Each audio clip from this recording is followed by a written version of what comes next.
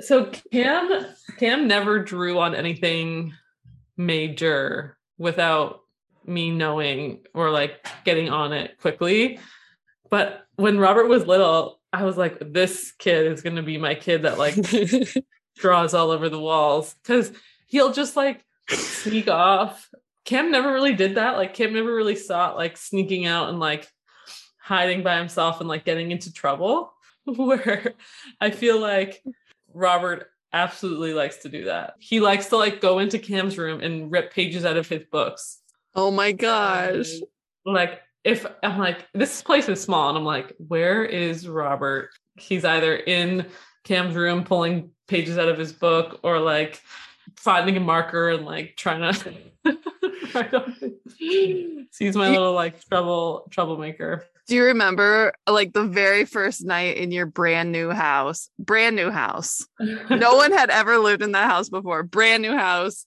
And all your stuff was still packed. And the kids were, how old were the kids? You moved in there in like 2017. So Cam and Robert weren't born yet when we moved in, I think. So Elsie was like one. Yeah. And then Owen was 3 and then David was 4. And they went upstairs for a while and you're like, oh, they're good. They're good. Like nothing's unpacked. There's nothing they can get into. And then we went up there and they had found like the one box of markers. And like, thank God that they did not fine. Put it all over the walls. Yeah, it was fine. I remember that being fine, being like, panic. No, it's fine. Like just like searching the walls. So like, yeah, in a pure panic, like holding my breath that they didn't do anything. So it must have been that year because we were in our older house. The boys got markers and I don't think they were permanent markers, but they were markers. And they drew an X with a circle around it. 10 of them around the house, like on the back of my couch, on like the walls. They hid it. They didn't like do it in plain sight. They were like putting them in all these secret places. And I found those damn symbols for months. Like I was just like, what? It was like some secret code they had. And I was like, why are we doing this? But it's funny because I just found another one like when we moved in here when I was unpacking the stuff and I was like, I remember the X with the circle. Whatever imagination game they were playing with themselves was. Kids. Man, kids. Hi, and welcome to the Don't Beat Around the Bush podcast. I'm Addie Holzman. And I'm Haley Kava. We're friends, pelvic floor physical therapists, moms, and occasional hot messes who are here for real, uncensored conversations about all things pelvic health. And because our conversations are uncensored, they're likely not appropriate for little ears. Please remember our disclaimer. Although we both are licensed physical therapists, we are not your physical therapist. Yeah, anyways. And our content is intended for educational and entertainment purposes only. Please consult your own healthcare team for individualized advice, diagnoses, and treatment. Any other important life updates? I don't think so. How about you guys? Yeah, we'll be transitioning spaces in kind of May timeframe. I was hoping April, but it's probably going to be May. Yeah, that's about it. I'm doing an in-person class at a Pilates studio once a week. Sweet. For 6 weeks, like a 6-week series. So we'll see how that goes. And I think depending on how that goes, I think I'll maybe turn that into like a virtual like option as well. So yeah, that's cool. Yeah. I don't know. I feel like Fridays, like I'm like up here all week, like just trying to like keep my head above water. And then like Fridays I crash because it's like, okay, now I have to like get this house back in order because I clean on the weekends. It's great. And then every day it deteriorates a little by little. And by Friday, I mean, there's sticks all over my living room because Princess brings sticks in every time she goes outside. It's just a disaster. Oh, Yeah, like the deterioration of the house over the week is real for sure. So yesterday there was like, I think so much was building up to yesterday with like the group getting started and like, it was just like a busier week than I had had of in-person clients. So I had a bunch of more virtual stuff. And so virtual stuff, you can like do a virtual appointment, hop on, do other things, be on your email, like in between really quick. Whereas when you're in person, everything else stops as you're driving there, you're treating for a couple hours, and then you come back to like email that's like jammed with things and like to do things you have to do for the online world. Like the hybrid right now is interesting. Like it's cool. I like it. I like doing different things every day, but just switching your brain from like one thing to the other feels challenging sometimes. For those of you that I'm sure most of our listeners follow you, but Haley started, what is this, the third round of your mentorship? Yeah. That's wild. And so I joined in this time because I literally always learn something when we nerd out and talk PT stuff. And so I wanted to jump on board, and it's been awesome. I actually listened to all the prereqs like on our way back from the Outer Banks. So that was great. But yeah, so yesterday was the first meeting. It was impressive that so many were live. I thought that was good because, you know, all these people are working. I think probably most of them are working professionals. So that was cool. And then I liked how it was like a general overview introducing the asymmetry stuff and why we have asymmetry, and like some global observations and how you can start identifying areas that you might want to look further into and stuff like that. But then dropping some bombs of like the posterior tilt and like all because like people who haven't heard rationale for that before or heard that side, that's like one of those like mind-blowing moments. You're like, whoa, I guess, and so I think that's what, like, kind of that bait, you like throw out some bait and get people hooked on like, okay, like this is different, this is like a different way of looking at things. So that was cool. And just seeing that one participant go like, oh, like the light bulb moment. Yeah. I feel like the biggest piece that I'm still learning to appreciate is the neuro piece. I feel like that piece is missing in so many frameworks of like, in like hearing more PRI courses and Ron talk about like the cortical dominance and stuff that's still a little fuzzy to me that I'm trying to kind of let bake. It's like, oh my gosh, yeah. Why isn't everyone talking about how the nervous system is influencing everything? Well, and like the limitation of that image is that it's still sagittal. Mm-hmm.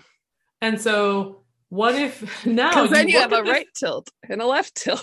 Well, you're looking at that person from the left. But what happens if you look at them from the right and now they're a different classification because their left ribs and right ribs are doing something different? So now you're adding more permutations to this already insane categorization where we've got to add lateral and transverse to it. Or if you just learn the core system, like really learn what its job is and breathing mechanic per task and matching like, how you're like the mechanics per task of what you're doing, or just like understanding the pressure system and understanding that. I feel like because I think it makes it easier. I think people think they understand the pressure system and that it's driven. The thought is that it's like, oh, we can control it with our abs and with our pelvic floor and our phase of breath. But this container, like the container from our diaphragm to our pelvic floor and side body, is just responding to the pressure in the thoracic cavity. Mm-hmm. And so if someone has restrictions and limitations through their thoracic cavity, they're never going to be able to manage pressure effectively. Or maybe you can, but you're going to have to compensate some more. So this is the difference between if you're in a heavy lift, right? And you're going to try to manage that intra-abdominal pressure by contracting pelvic floor and contracting abs actively as you exhale and come up from like the bottom of a deadlift. Mm-hmm. Or you could be in optimal position of your thorax and of your pelvis inhale, exhale, lift, and not have to take these extra considerations of active contraction, active bracing, whatever. At a certain point, then we tip over into needing some of those other strategies. But largely, the movements that most people are doing, whether it's home workouts or like lighter weight workouts, is that we don't need to be thinking about any particular strategy if, and that's a big if, the thorax and pelvis are lined up. So now the system can just do what it needs to do. Yeah. And right? It's funny. I've been thinking about this week about how I use a lot of what I've learned in my journey with postural restoration and how I feel the exercises and what exercises help me to better understand my body, and how sometimes I slip into that assumption that I can get my clients to understand this in 4 sessions, what I've been trying to do for 10 years. So and I'm it's when you keep digging, you keep finding more and more and more things that you've unlocked as far as movements and what you're sensing and mobility and stuff. And so my weakness is, I think sometimes I expect them to being way more knowledgeable about their body position than they are at that point, because it's just a journey. But when you say stacking, yeah, sure. But then there is a lot of breathing more into the left back than your right, or the right chest than the left. And so your nervous system is dictating the tone and the muscle relationships around that core. And there's a lot of nuance to that. And I feel like that's the problem. When you would instinctually, when you're getting into your stack, are going to think about your left ribs coming down more, because that is how you can actually stack. Because if you don't, then you're still laterally cracked or transversely. But when we just say stack, and someone doesn't have that internal awareness of their own pattern, right? I'm saying that it's a journey to figure that out, to learn that, because it's not as easy as just stacking. You have to really dive into your body and how it moves and positions itself, and knowing your tendencies, which is, I think, the hard part of PRI, the nuances. You know what I mean? I think I expect too much of my people. You can have, there is general advice, right? There is Instagram advice or Instagrammable advice. And then there is the nitty gritty. Let me tell you that when you try to talk about the nitty gritty, engagement is poo poo caca. I've tried that. It doesn't work. When you randomly say, don't breathe into your belly. You did yesterday, and it's boom. Then it blows up, right? Because it's hard to process all of that information. We don't want to process all that information, and we can get behind an easy, simplified version of something, but it's not easy and simplified. And I think why I haven't been posting as much lately is having this internal struggle of, okay, now I'm kind of dealing in these two niche worlds. And then the one niche world is, I want more people to have good generalized pelvic health education and feel unintimidated as they enter learning more about their body and learning more about their pelvic floor. Hence the podcast is casual. Hence the Instagram is very casual. Then the other part of me is okay, professionals, let's step it up, do better. If you're talking to both of those audiences, you're talking to no one. And so maybe, I don't know, just save it for the group, I guess. Just save it for the mentorship group. But because I think even professionally, most people who, work in our world still think that the simplified answers are fine. And they do work, they will help people. And usually, sometimes it's a good start, when you have someone that's, you gotta start simple. It sometimes can absolutely be overwhelming when we're getting into all that minutia, but and I would totally absolutely start there, but know that there's more to it. There is more to it than just how do we get someone to not breathe into their belly? And the solution is don't breathe into your belly. But it's okay. We need to expand your thorax in 3 dimensions all the way around. But first, we need to know where it's restricted.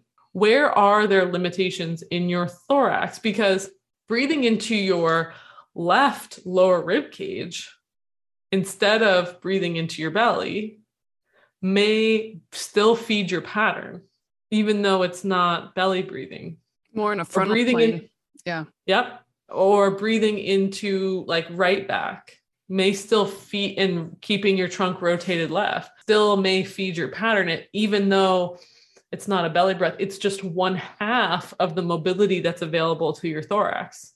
And so what happens when we put you in the other position? It's more difficult. Cool. That's actually what we want. We want to make that more difficult. And then until it's less difficult, and now we're more balanced. Mm-hmm. Yeah.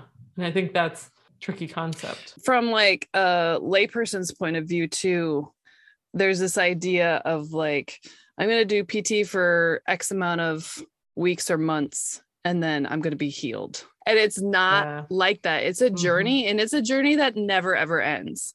And so your body is constantly changing, just like in its tone and position, and your breathing patterns are impacted by your stress in your life. And so it's learning your tools, learning your tendencies, and then being able to apply it when you need it forever. You know what I mean? Yes. Like PT is tools and education and awareness. There's no end point. It's like to feel better and to control your symptoms and to be empowered to do it yourself, Yeah. I had a client yesterday who we're online, we're like getting into harder stuff. We are upright. We're off we're simulating different movements. We're talking about priming different movements. And then we had like a big conversation at the end, because like in their document, it's like all of their stuff is in the document. It's just progressing over time. And I go, it's okay that even though your home program right now is these 3 exercises, and they're kind of hard, it's okay to not do those.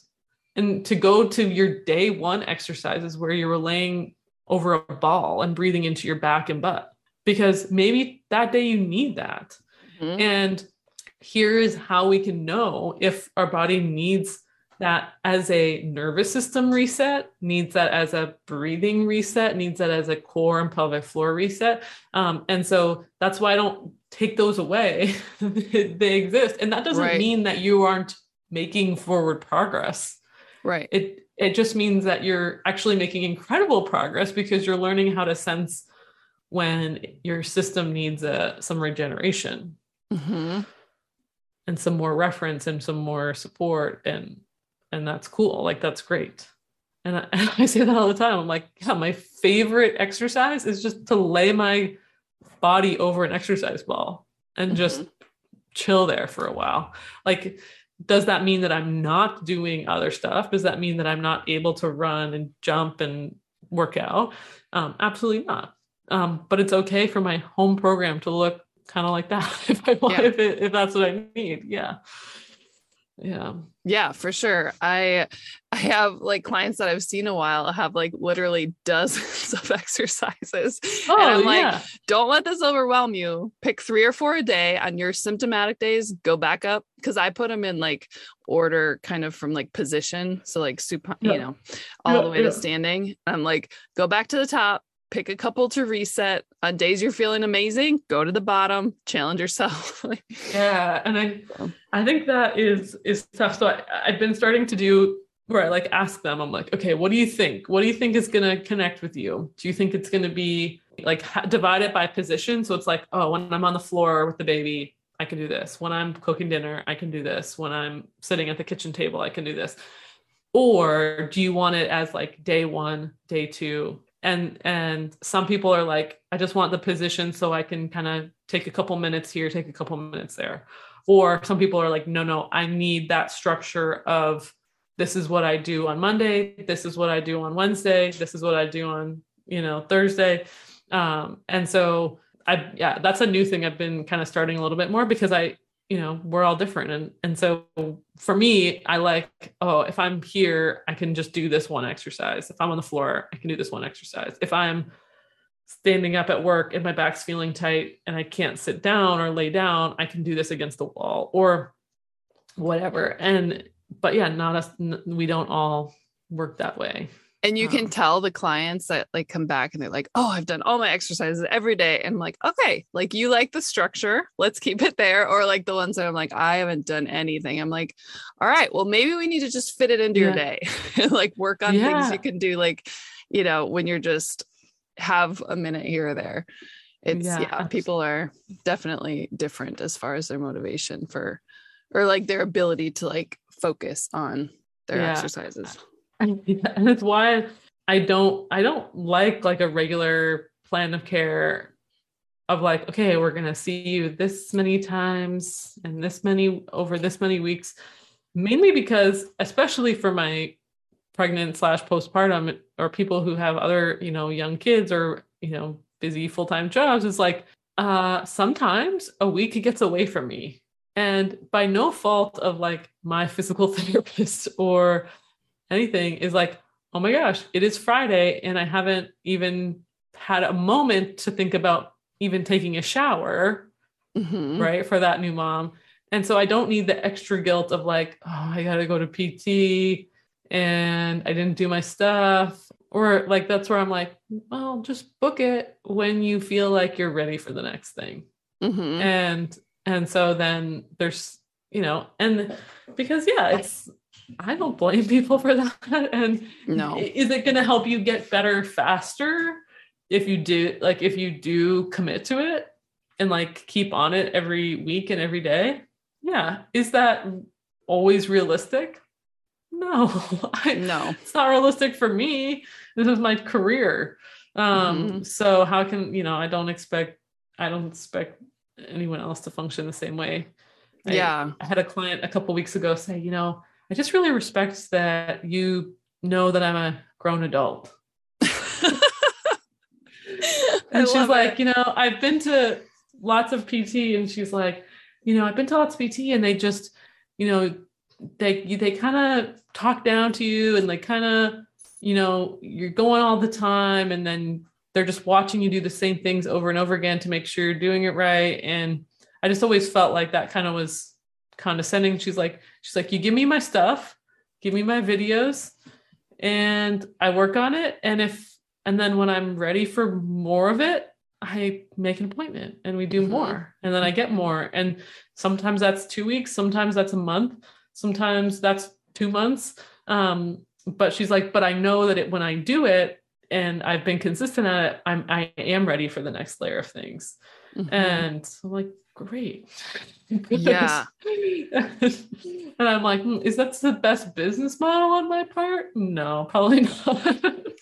But that's what we need. That's what we need. Because if you're going even every week or multiple times a week and you haven't done your stuff, so you're feeling guilty that you haven't done it, then you get maybe new stuff. So you either repeat what you've already done, and I feel like that's sometimes a waste of time. If you need help, like digging into it more, yeah, sure. Like, let's repeat it. But I don't want to come in for 3 sessions and do the same exercises over and over. That's a waste of time. Or you're going to progress and then get buried under all of these exercises that you haven't had a chance to do yet. And then just get frustrated and be like, well, I'm too far behind. I might as well just like quit. Yeah.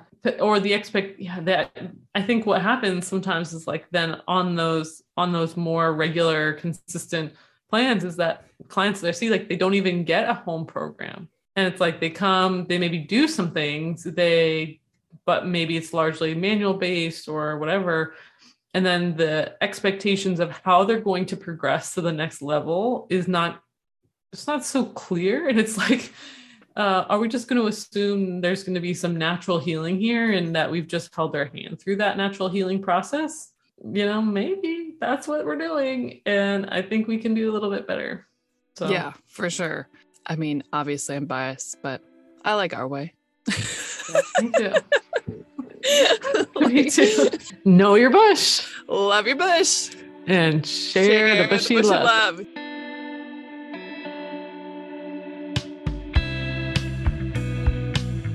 communicate with Addie and I both in regards to the podcast questions, comments, concerns, topics that you want discussed on our podcast Facebook page, Don't Beat Around the Bush Podcast, as well as our email account, which is don'tbeataroundthebushpodcast@gmail.com. You can also find our podcast on all the major podcast platforms, so please subscribe, comment, and share all the bushy love.